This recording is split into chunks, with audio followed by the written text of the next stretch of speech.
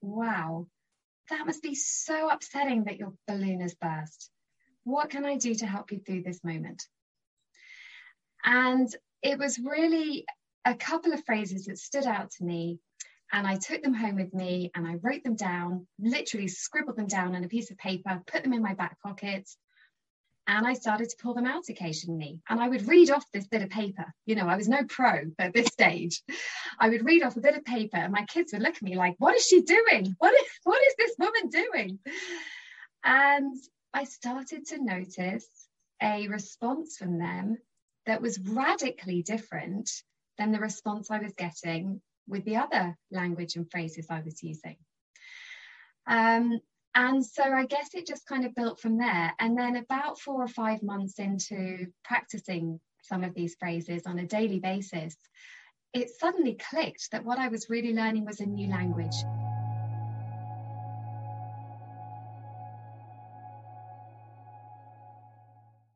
Hey, welcome back to Normalize the Conversation. Today, I am here with Ali, the founder of Fizzy Kids. Ali is a mom who wants to help other moms develop a parenting language that works best for their family. You can connect with Ali on Instagram at the Fizzy Kids. Ali, thank you so much for the work that you are doing and for joining me today. How are you really? Oh, that's a great question, isn't it? I don't think we take it seriously enough when people ask us that question, but no, I'm doing okay. I'm doing okay today, genuinely okay. I've got much better at saying when I'm not okay, which I think, you know, just to start us off down that road of a parenting language we have with our kids. Actually, I want them to hear me say I'm not okay some days. You know, I don't want them to feel pressured into having to be okay every day. And I think the way we model those kind of responses to really just basic questions like that is key. But no, today I'm doing pretty well, although we do have a new puppy who is taking up a lot of my energy, but in a good way. So I'm tired but happy. Thank you for being so honest. And it's so true that with their kids, it's so important that they know that it's okay to not be okay. When we're constantly saying we're good, we're okay, we're fine, when they're not feeling that way, they think that they're the only ones and that they're alone and that it's not normal when it is completely normal. We all have better days sometimes and we all have bad days sometimes, and that's okay. So I love that you have that communication with your kids and you're providing that support and letting them know that that's okay. And congratulations on the new puppy. There is nothing better than a new puppy. He's crazy. He's like my third Fizzy kid now, or actually my fourth if you include my husband as well. So but he's fitting in very nicely. He's really playing the part of an extra Fizzy kid. I love that. So let's jump in. Tell me about Fizzy Kids. What is a Fizzy Kid and what inspired you to start Fizzy Kids? Oh, thank you, Fran. So Fizzy Kids was set up a couple of years ago by me as a direct result of the parenting experiences that I was having with my kids at the time. And I like to describe a Fizzy Kid as any child who has additional, special, or it might just be higher emotional needs. So your child may have a diagnosis of ADHD or autism or dyslexia, but equally they might be a highly sensitive child, or they might be dealing with big emotional difficulties because maybe they've been adopted or fostered or been through some kind of adverse childhood experience. So I wanted to cover a really broad spectrum of children, but we're talking about 1 in 5 children here, Fran. You know, 20% of children have these additional needs. And I think it's really important that we remember that, because it's easy to just get lost in statistics and figures. But that is literally millions of children, and it affects millions of families. And really what you see with those kids, for whatever reason they are fizzy, they will be struggling to regulate their emotions. And because of that, they will be displaying big, sometimes very challenging behaviors towards their parents, carers, teachers, whoever it might be. So I started Fizzy Kids from a very low point. I was sitting in the doctor's surgery, ready to accept a prescription of antidepressants. I was depressed, I was low, I was angry, I was frustrated. I did not know how to hold my family together. It felt like we were crumbling apart. And it really took me to get that low, which is a terrible thing to think, but it took me to get that low in order to make some quite drastic changes to how we went about parenting our children. And really from that point onwards, I just started on this journey towards learning a new way to interact and communicate with my kids who have these additional needs. And that's really what I want to share with as many people as possible now in order to help them. That is a beautiful pain to purpose story. And it sounds like you went through so much with trying to learn the best way to care for your family and to create that communication. And I think it's so common that we wait until we are at our lowest to make those changes, to realize we even have to make those changes. And there are so many people who don't know where to start or what to do. And for you to figure it out for yourself and then want to help others as well is just so incredible. Well, that's really kind of you to say, Fran. Thank you. I mean, I will be honest. I think to start with, there was no thought of helping others because I knew I just had to help myself. And isn't that a good lesson in itself, that when you're in a good place, it's so much easier to help others because you've got the energy and you feel self-confident, and you have this kind of power and energy that you can then go out and share with others. But I'll be really frank with you, for a while I didn't have that. I had to just bring it back down to us, our little 4 people in our family who really needed every ounce of my energy in order to hold us together and bring us together. And I think it's always important to remember that day for me, sitting in that doctor's surgery, and bring it back to that moment. They say you should never look back apart from to see how far you've come. And that was my kind of starting point. That was where I've come from. And what's been lovely is not just to think about it from my own personal perspective, but to see the journey that the children have been on too. And for any parents and carers out there who have kids with special or additional or emotional needs, they will get that. They will have been somewhere near that place that I was, maybe lower, maybe not quite so low, but it is a Herculean task looking after children with these additional needs, even more so than just standing parenting. And, I just would urge any parents or kids who have parents listening to this to really be compassionate towards themselves. But that in itself is something that we have to learn how to do, right? Exactly. And when a kid is struggling and they don't know how to communicate, when a parent is struggling and they don't know how to communicate, it creates this barrier where no one is able to fully be themselves and understand each other, have those important conversations, and support each other. And especially as a parent, as a mother, a lot of the weight falls on your shoulders. And it sounds like you were under so much pressure. And you said that moment was when you were about to start antidepressants and get that prescription. But what were you completely feeling in that moment that made you realize maybe it's the communication and how we are talking to our children? Yeah, that's a great question, Fran. So I did have a light bulb moment around that, but it was probably about 4 or 5 months after that moment. So I started at that point, first of all, I took myself away. I extracted myself from the family for 48 hours. I said to my husband, I've got to go. I have got to just walk away from all of this. So I went away and I slept and I ate chocolate and I drank red wine and I cried and I watched movies. But one thing I did start to do was read this book. And it's a fantastic book. It's called Why Can't My Child Behave? And it's written by a child psychologist, fantastic lady. And she started really kind of opening up my eyes to the reasons behind my children's behaviors. So I started to realize that they were not directed personally towards me. These are my children's feelings. Sure, they were inducing feelings and emotions in me, but it was my children's feelings that they were struggling with so much. So I started to be able to kind of look beyond the behavior, if you like. And then in this book, she also starts to use phrases. And I read these phrases out, and Fran, this might make you laugh, and I don't mean it in any kind of negative way, but I read them and I was like, oh, this all sounds very kind of, American and therapy kind of based.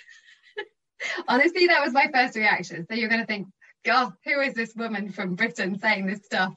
But honestly, that's what I thought. I was like, who speaks to their children in this way? What is this kind of stuff? So I was really unsure about it, uncertain about it.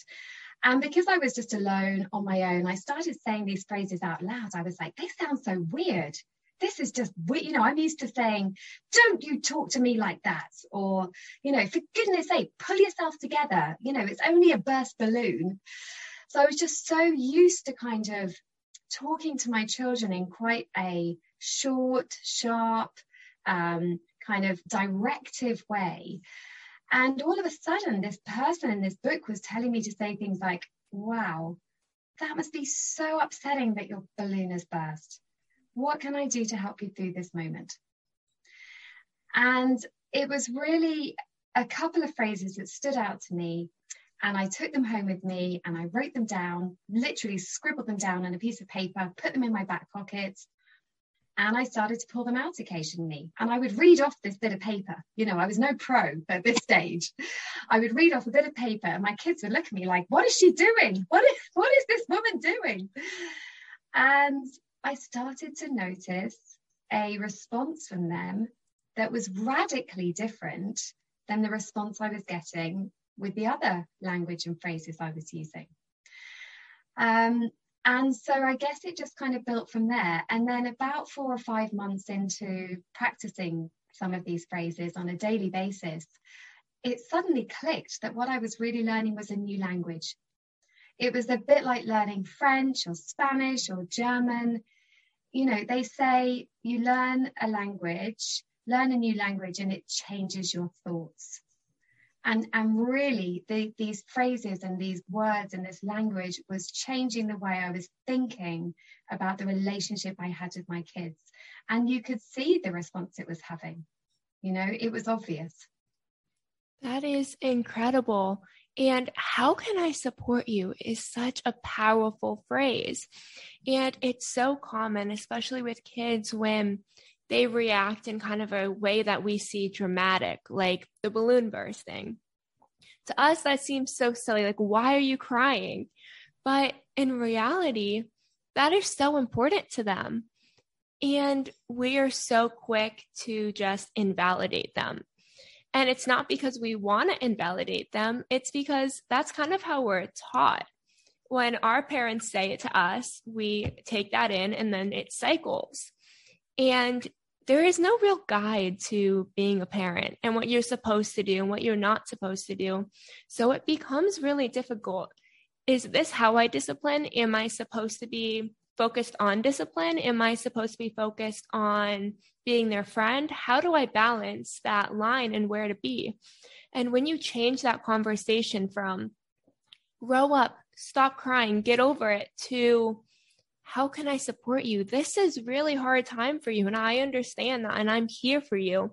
Letting the kids know that it's okay to cry. It's okay to be upset. It's okay to feel. And someone's there to support me. Yeah, absolutely. And, I think what's critical here is that 20% of children who have these additional needs, there's a horribly high proportion of those kids who go on to have mental health issues. Those are the stats. We can't shy away from those stats. So everything that we can do with these kids at an early age to accept their feelings, accept their behaviors, and empathize with them is only going to build their ability to be resilient, confident grown-ups. And that's the end game. And I think when you've got kids with additional needs, you really have to see the long game. It is a marathon, not a sprint. These children may not grasp academic concepts so early on because they struggle so much to learn things. They might be struggling with sport because their coordination is taking longer to develop. They might be struggling with friendships and relationships because they can barely contain their own emotions, let alone deal with another child's emotions. So you're really, helping to build a long-term resilience and emotional strength in these children. And that is what is so critical. You don't like to be doom and gloom about it, but the fact of the matter is vulnerable children are much more likely to grow up into vulnerable adults. So I think we have to accept that as a society, and we've got to do something about it. I think what I hear a lot when I talk about this language and this different way of parenting is people who are maybe brought up in a very kind of Victorian way saying, oh, it's just you're namby-pambying to them. Oh, it's just silly, and it's the naughties way of parenting, and, generation X, Y, Z, oh, it's also easy for them. Well, that is one viewpoint, but it is not the only viewpoint. Surely the way I like to think about it is that as a species, as a human species, we are developing all of the time. We have come out of 150 years of industrialization, world wars, terrible kind of difficulties as a population. We have many, many traumatized people as a result of these things happening, intergenerational trauma as well, which is even harder to break. And for those of you listening who may be adopted or fostered, or who are parents with adoptive or fostered kids, you will sit at the cold front of that, because it is often children from families with intergenerational trauma who are in the care system.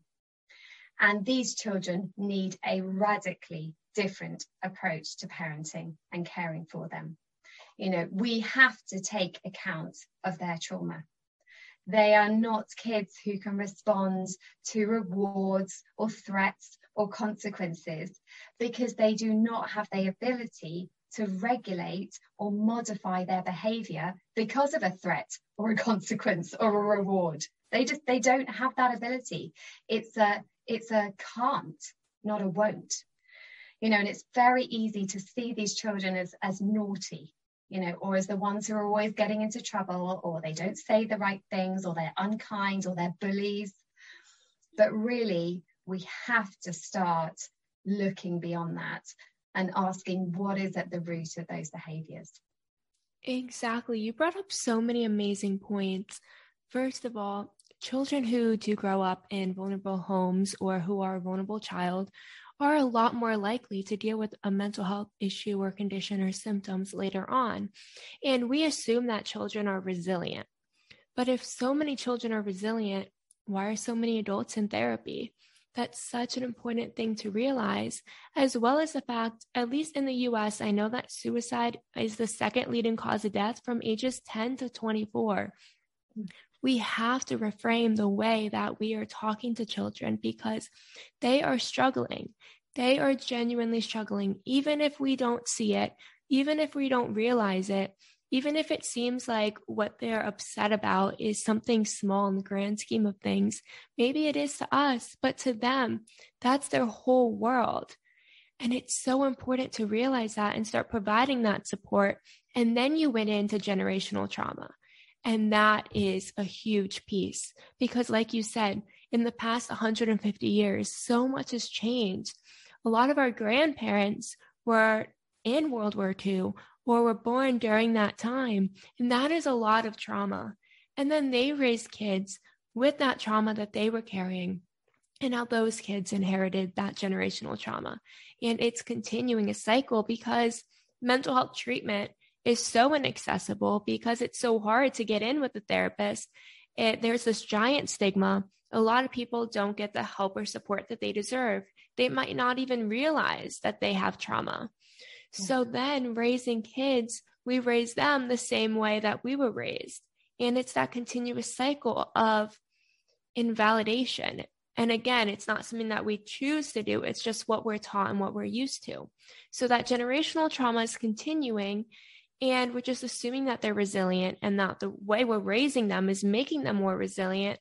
But instead, it's almost breaking them because they have to hold everything inside until one day it comes out in a very difficult way. Yeah, absolutely. And, I think it's very important. I'm talking from a parental point of view, but I have children who are 8 and 10 and who have already had mental health breakdowns as a result of their adverse childhood experiences that they suffered, and then the demands that society places on them, both in an educational system and in a kind of social setting too. So, and when you are a parent watching a child going through a mental health issue, it is debilitating.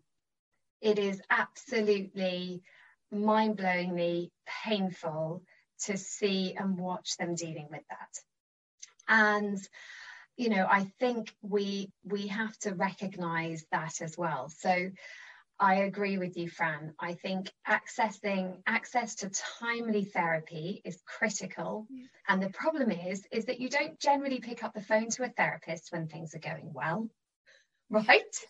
I'm thinking of my son just 6 months ago who post-COVID had a massive breakdown as a result of having to go back to school full-time again. And we needed help, and we needed help right then. And you pick up the phone to a psychologist or a psychiatrist and they're like, well, I have a 4 or 5 month waiting list. Yeah. So timely access to therapy is critical. But I also think that, whilst we're providing access to therapy to the children, it is so important for us to provide a support network to parents whose children are going through that. Because what I've noticed is that as the parent, you're often the last to fall. So you hold it together and you hold it together. And particularly with all the kind of therapeutic parenting training that I've had and the language that I use, I work so hard during those times to do what I can to support my kids. And then I always notice 2 or 3 months down the line, I literally drop half dead. I mean, that is no joke. Back in kind of May this year, I had to stop everything. I was crying nonstop and I couldn't concentrate on my work. And I felt I was had really high anxiety. I had a couple of panic attacks where I was extremely short of breath. But by then, the kids and everyone else has started to get better. So when we're thinking about how can we help kids, of course there's the proactive piece, isn't there? There's how we're talking to them, how we're developing that resilience, both as their parents, teachers, sports coaches, whatever. But then there is also that reactive help that's needed, timely access to therapy for the kids, and a way to really put in place some seriously good scaffolding around the family whilst they're going through that, so that you don't get to the end of it and actually, child's therapy has moved on, but actually the parent's therapy then has to start. So I just wanted to kind of make that point, because I quite often speak to parents with blocked care issues, or who have basically having emotional breakdowns because of the support they've been providing their kids who've also had mental health breakdowns.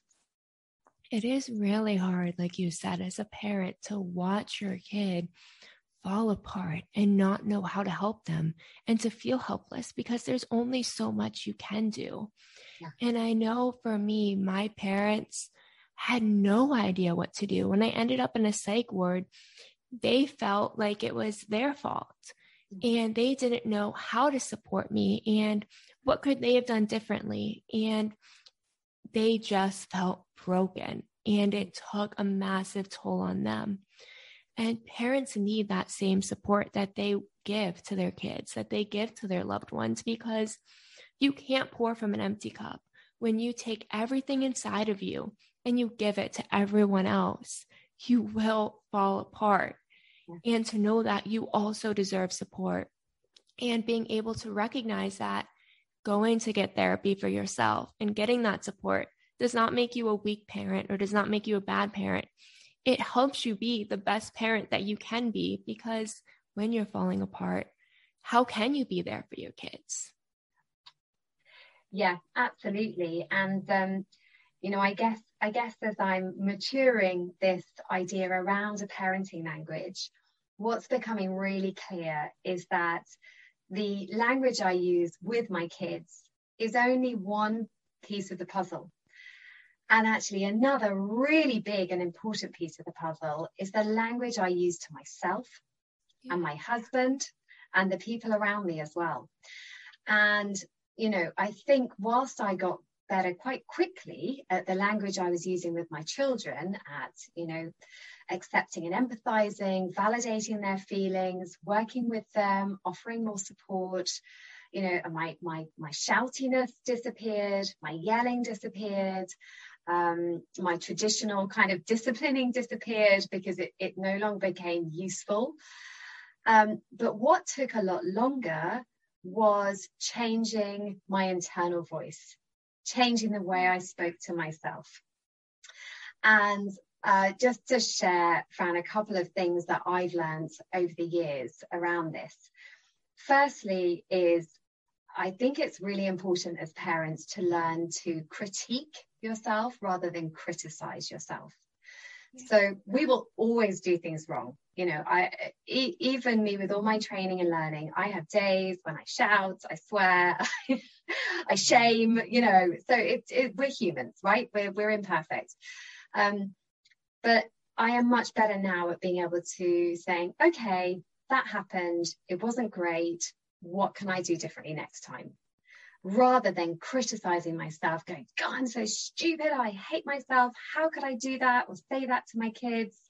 That is actually a really unhelpful thing to do to myself. So critique, not criticize, is my one key thing. And the other key thing is not to let my shame get me down. So I've learned through this process of developing this way of speaking to and interacting with my kids that actually my immature emotion is shame. I am really, really bad at dealing with shame inside of me. And so if there's been a big meltdown in public or at school and lots of people have witnessed it, and I've got all these mixed emotions around it might be my fault, or how could my child do that to me, or whatever the horrible feelings are inside, my shame emotion kicks in and kicks hard. And again, over the years, I've had to learn to get better at talking to myself kindly around that. And Brené Brown, amazing woman when it comes to talking about shame. And I think the one thing that I took from her and kind of work I've done around it is the importance of not letting your shame make you feel small. So talking to my shame out loud, literally standing in a room by myself saying, shame, you will not beat me. I'm going to let myself feel bad for half an hour and then I'm going to move on. So really, finding a way to use language to myself that is affirmative and empathic, not just the external language that I use to my children. That is so powerful, because the way you speak to yourself matters. And when you're constantly critiquing yourself and criticizing yourself, those are important distinctions, because when you're criticizing yourself, you are telling yourself everything that you're doing wrong and that you are not enough. And it makes you start to feel hopeless. And how can you provide support to others when you can't provide any support to yourself? And then when you turn that around and you critique yourself, this is what I did. This is why I did it. And here's how I can do it better, is so important, because again, criticizing yourself all the time is just heartbreaking for yourself. It is just internally devastating. And that is so important. But bringing it back to the kids, let's talk about some behaviors that vulnerable children may experience and how we can talk to them in those situations. Oh, yeah, where to start? So actually, I do know where to start, to be fair. I always start with rage. So for us in our house, we didn't really move on. We didn't really move things on as a family until we had learned to better manage the rages, the meltdowns that were happening. And these were big. You know, I'm talking plaster off the walls, doors off hinges, shelves off walls, broken furniture, broken toys, you know, just an outpouring of anger and rage that was directed towards the house, basically. And, you know, they would be big. They would last for like 45 minutes, an hour. They would get ugly in terms of language. And it was a very, very exhausting and deeply upsetting time for both my husband and me and the kids. It was primarily for my younger child, who has what's called reactive attachment disorder. And also, unbeknownst to us at the time, he had undiagnosed post-traumatic stress disorder from an operation that he'd had. So just this huge mixture of emotions coming out. And it is very, very hard to sit and watch that happening. And what we used to try and do was contain him. So we'd like hold him. It's called a safe hold. You can be taught how to do a safe hold from like a therapeutic social worker. But it was not a good feeling for him or for us to do that. He hated being touched when he was raging because he was so touch sensitive.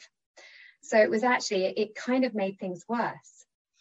And we also used to have to move him to his safe place, which was a bedroom, in order to try and contain him. But that's why all the kind of damage happened to the property. And we just didn't know what to do. And then as we became used to this language, what we started to do was that every time we had a meltdown or a rage moment such as this, we developed an emergency plan. And we developed it with him during a calm moment. And we developed like 5 steps, really simple steps that we would go through as a family to support him with it. And we also agreed some of the language that we would use during those steps. And what is so critical during a meltdown or a rage is to completely cut out your language wherever you can. This is an overwhelmed child. They are in survival mode. They've gone into fight or flight or freeze mode. They cannot take on board any rational or logical words or ideas. You know, they are not in their thinking brain. They're in their primitive brain. They're fighting a woolly mammoth at that point, you know. So some of the things we would do is get him to his safe place, but then instead of being in the room with him, we would close the door and we would start saying something like, "Mummy's here. I am not leaving you. Wow. I will not leave you when I can see you are struggling so much. I'm going to be right outside the door. I will come in, but I'm not coming in if I'm going to get hurt." So really important to keep those boundaries, you know, because you have to respect yourself as a parent. That's when you start getting issues with child on parent violence. If you don't respect your own boundaries, very important to keep those boundaries in place. But you keep it short, concise, firm, and very, very simple. And then as the rage starts to dissipate and disappear, that's when you can start bringing in some more language. wow, you are so angry and it's all about something that mummy did. That must be a horrible feeling for you. So you start to mirror some of the emotions that they might be feeling. Because actually, if you just said that in a kind of a nice floaty way, that doesn't really reflect how they're feeling. If you're like, oh, darling, you look so angry. I'm over exaggerating, but actually what we learned is that you don't necessarily want to stop your child being angry. You just want to teach them to be angry in a better way. You know, so then you start to bring in kind of longer sentences, more language, and then you get to a point where you can do the reconnecting and restorative work with them. And you do not even think about having a conversation about what might happen differently or what the triggers were until everybody has settled right down again. And I guess the hard thing, Fran, and I will be totally honest with anyone listening here, is that when you have a child with such deep emotional trauma or challenges, you may have to do that every time they have a rage for 3, 4, 5 months before you start to see a change. But you do see a change. It does start to come down. So if you can put that commitment and effort in to dealing with some of those big behaviors and absolutely commit to it, you will see a change. That is incredible. And I love the list of 5 things that we can do and coming up with that as a family. And knowing how we can support our children is so important, because when they feel supported, it's a lot easier for them to start to learn how to overcome it and how to cope. Because when you don't feel supported, you don't feel like what you're feeling is valid. And that creates more anger and more pain. And then the part of respecting your boundaries as a parent and keeping yourself safe, that is also very important, because we tend to want to do everything we can for our kids. But there has to be a line of how to keep ourselves safe and respect ourselves so that we can be there for our kids without getting that overwhelming sense of anger towards them for behaving the way that they are. So as a parent, what advice do you have of where you can start so that you can start developing that parenting language that works for your family? Yeah, I think that's a great point, Fran, because different things will work differently for different people in different families, and I'm always very honest about that. But I think for me, it's picking 4 or 5 phrases that you can just start to practice and start to become familiar with and start to just use, you know. So I literally used to pick 1 phrase a week. The phrase I started with, like I said, it was around the anger side, and it was something along the lines of, wow, you're so angry right now, and it's all about something mummy's done. Oh, it's okay to feel angry. I think I would feel angry if someone didn't let me have an extra biscuit. So literally picking 1 phrase, whatever it might be, and just keeping on going with it. And just seeing what the reaction is from your children. Or it might be a really, really simple phrase like, I wonder. So the brilliant thing about I wonder is you're giving your child a chance to respond and to put into words, to verbalize their feelings. But you're also giving them ideas, because a little child, a 4, 5, 6, 7-year-old child, might not really be able to express how they're feeling.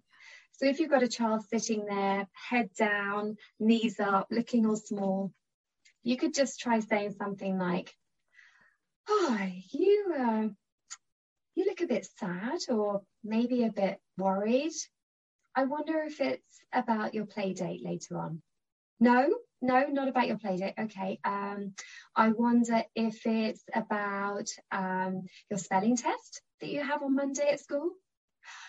Oh, okay. It's your spelling test.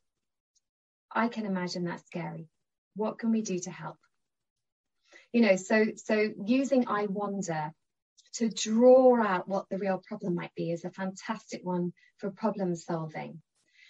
And then there's a couple of others that people will find on my website as well. I know you're going to put the details up, Fran, but I'm thinking specifically around something like, I would like you to.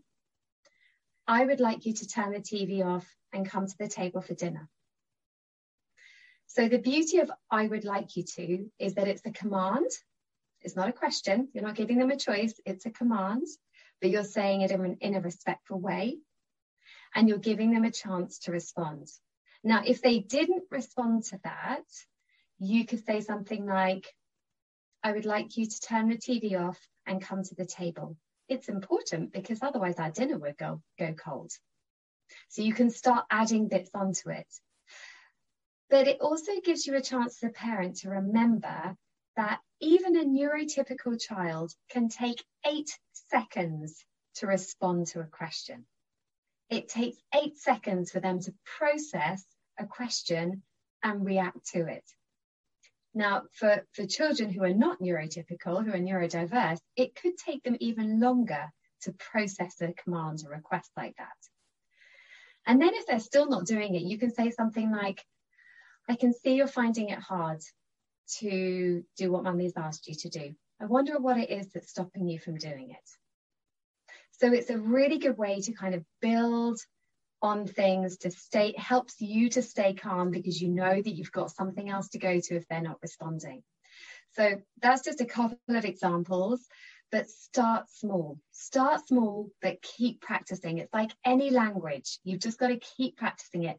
Do what I did, write it down on a bit of paper. I've got some ideas for products, but I am a mum to 2 fizzy kids and I'm massively hindered by time, but maybe sometime I'll put it all down on a bit of paper. But just have a few things that you can keep with you and keep practicing. You just offered the most incredible advice, because making your children feel included in the conversation and helping them to understand what they're feeling is incredibly important, because you're right. A lot of times as children, we don't understand what we're feeling, and it's okay to not understand, and it's okay to feel confused and overwhelmed by your emotions. But to have a parent sit there and help you understand, what am I feeling and why am I feeling this way, is key, because then as you get older, you're able to connect your emotions and understand yourself and learn how to cope. Because when you understand the emotion, you understand where it comes from and how you can cope with it, you are in such an amazing position as an adult. Instead of being in a position where I'm overwhelmed, I'm feeling too many emotions, I don't know what they are, I don't know how to figure out where it's coming from, and there's no way I'm going to learn how to cope with this. And then we fall apart. Ali, you have been absolutely incredible. Before we end our conversation, would you mind sharing your website with us? Oh, sure. It's www.fizzykids.co.uk. There are free downloads on there, and also some very cheap and cheerful copies of an ebook which contain a lot of the phrases I talked about today. I am Mission Before Money, so they are very, very affordable, and also look out for some online courses coming soon. You are amazing. Thank you so much for joining me today. Oh, it's been a pleasure. Thank you, Fran.